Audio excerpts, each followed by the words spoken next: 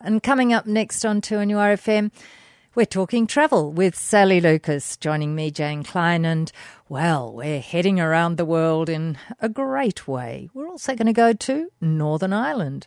Check out Belfast. And it's time to talk travel, thanks to our sponsor, Travel on King. And, well, an interesting destination. A few decades ago, Sally Lucas, it was not at all a goer to go to Northern Ireland. It wasn't, Jane, and yet it's really become back in the radar of people wanting to visit that part of the world. Yeah. And, of course, it's got an interesting history, of course, and not just the bad things, the good things as well. And in one article I read, it was called the NASA of its day, the city, because it was leading the Edwardian charge across the Atlantic Ocean with number one, Titanic, and her sisters, Olympic and Britannic. And you can do wonderful tours there of the city's docks, which are really, really huge docks, and museums. So, you know, following the White Star Line, and you can go on board an old White Star Line vessel that's there still as well. So that's very interesting in itself. And I've got a lot of my friends actually are quite keen on the Titanic and its history and have collected a lot of information about it. So anyone that is, you know, really enamoured of what happened and how tragic the whole thing was would probably love to go there. So, I mean, it was constructed over 100 years ago, and the Titanic Belfast is not just a museum. So they've got lots of shimmering walls throughout, apparently, 9 galleries boasting interactive exhibitions, an underwater cinema, gantry rides, all sorts of interesting stuff, from dream to tragedy, the whole story. And then you can go across to Hamilton Dock, where you can see Titanic's little sister, the SS Nomadic, which is now fully restored and offering a unique onboard time travel experience. She's probably pretty big too. Even she's little sister, I can imagine. So she was built in Belfast as well, of course, and was the first and second class passenger tender for the Titanic at Cherbourg. So there you go, and you've got a pre-book to go on that. The other thing that's been going since 1604 is the St George's Market, and there's been a market on that exact spot since 1604. So that is a great market, and it was named the UK's best large indoor market in 2014. So it's open Fridays, Saturdays and Sundays, and it's not just about food, though. There's lots of food there: pastries, seafood, cheeses, meats, you name it, antiques, jewellery, artworks, books, photography, and much, much more. And getting around, you can do hire a bicycle, which a lot of cities are doing now, have got that, you know, doing Belfast City Bike Tour. And if you're not feeling that energetic, they have a black cab taxi tour you can do as well, which would be quite interesting. Or you can just stroll around the historic Titanic Quarter and dock and pump house along Belfast waterfront on a Titanic walking tour as well. But there might be a pub or two to call into. Oh, absolutely, Jane. Sure, you'd have to call in and have a pub. And the Irish are very welcoming and very friendly. Then you're not that far, Jane, from that wonderful bit of nature called the Giant's Causeway, which is the big basalt columns, which are on the Antrim coast, sitting against the North Atlantic Ocean, which would be in itself, I'm sure, when the wild weather would be going, would be quite a sight to see. And it is a UNESCO World Heritage Site. And they say it has to be seen in person to be believed, and I haven't seen it in person. I have only seen it, you know, in film and obviously on the net. But its origins apparently are another matter. They always have lots of interesting ideas of how these shapes were formed. You know, was it the incredible work of legends and warring giants, or was it an ancient volcano that really created it, or what was it? All these intriguing hexagonal basalt columns, but to walk on it is wonderful. And then you can admire lots of birds who call that part of the world home.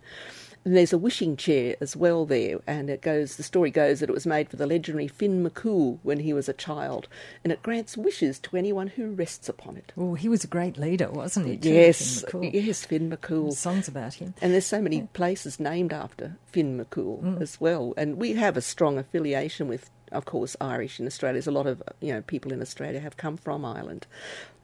One of your other theories about the Giant's Causeway, I think, is that it's the same kind of rock as you get on the east coast of Tasmania, the Dollarite columns there. So there's another connection. There is, isn't there? And they are wonderful, aren't they, Jane? And to see them from the sea, if you do a cruise, well, you should do a cruise that goes down that coastline of Tasmania. It is so spectacular. We're digressing, but yes, that is wonderful. I have talked about that before.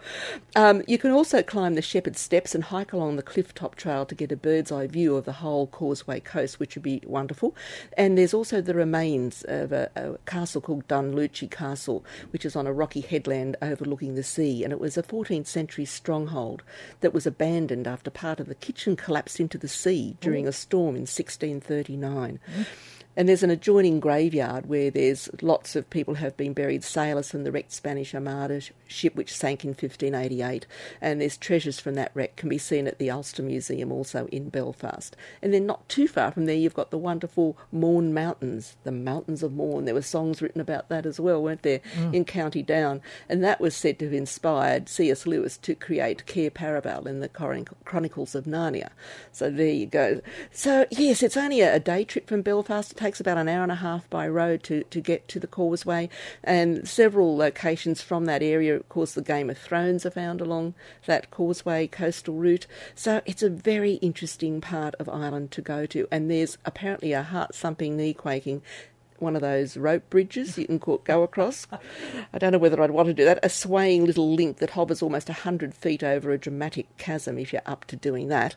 But nearby, if you're not, you can go to the old Bushmills Distillery, Ireland's oldest working distillery, and enjoy a wee dram. 2NURFM, 1:20. We're talking travel thanks to our sponsor, Travel on King. And, well, convertible cars certainly have a bit of a feel to them. What about a convertible caravan, Sally Lucas? I know, it's a strange name, Jane. Everyone's going to think, what the heck's she talking about? But anyway, this company is called Convertible Caravans of Europe, and it was set up only a couple of years ago. It's a relatively new concept, brought about by a lady from Sweden and a gentleman from Italy. But anyway, it was built on their long-standing philosophy of travelling independently yet together. So what they do is it allows travellers to explore Europe freely on their own terms while still maintaining, of course, the highest standard of safety and security. So you are travelling in your own vehicle and you are travelling with a concierge. So this is a vehicle that you own, or no? A vehicle You rent from them. Okay. So it's totally flexible. You just have to get from A to B each day. Now they'll select a route, and if you don't want that route and you want another route, the concierge will design one for you, or you might say this is the route we want to do. So you're meeting up each night with people. You can discuss what you've done during the day, but you still have that benefit of travelling independently, but with backup. And that can be a lot of, problems with people with language and all sorts of things, road rules, that they don't have that confidence. So this is going to give you that confidence, knowing you've got someone there just a phone call away. So it's using boutique accommodation, and they recommend restaurants, all sorts of, just like having a concierge in a hotel. So you get all the same, help, advice, recommendations, etc. And they operate throughout Europe and even in Ireland, etc. And they also provide a lot of local knowledge. They have local people who advise you with what you can do and everything along the way. They even supply you with a programmed GPS, some travel books, prepaid cell phones, all that sort of thing to go with you. So it's great. And they travel with only a small amount of people, the maximum of 20 and a minimum of 8 ever travelling together. So you could go with friends and just have 4 of you in the car, or if you'd have your own car, whichever you feel. They use hand-picked boutique properties that are sort of rich in local traditions, and also that you're sort of having a good night's sleep in a place with history, is what they're saying. So you're actually sleeping in a house. Not in a caravan. Not in a caravan. Not a sleeping caravan, but it's a caravan in the sense that you're all going travelling to the same place. Yes, like if you're in a caravan of camels. Yeah. Which, we won't another do it. image. Yes, we won't do it by camel, but they do other specialised ones as well. They've got gone golfing tours for the golf enthusiasts, where you can tour all the Irish golf courses or whatever, which would be an interesting way, for people to see a country and then still, if they're golf fanatics, because there's some beautiful golf courses around Europe, and particularly in Ireland, actually. And they've got even mancation programs for men only who just want to go off on they have tailor-made itineraries. I mean, they'll offer you suggested itineraries, but you can also get them to tailor-make one to suit if you want to do, as we just said, golfing, if you want to do cooking, if you want to do particular historic areas, whatever. And you receive a road book with all the applicable information of your destination, including maps, GPS coordinates of each place you visit, service vouchers, driving details. You get all that prior to departure. So it's an interesting way, isn't it? An interesting concept for those that have said that want a bit of backup but still want to travel independently. So something great if you are looking for doing something like that. One more last bit of news, Jane, that came in this week. There's a company called the Mountain Collective who runs a range of ski resorts around the world.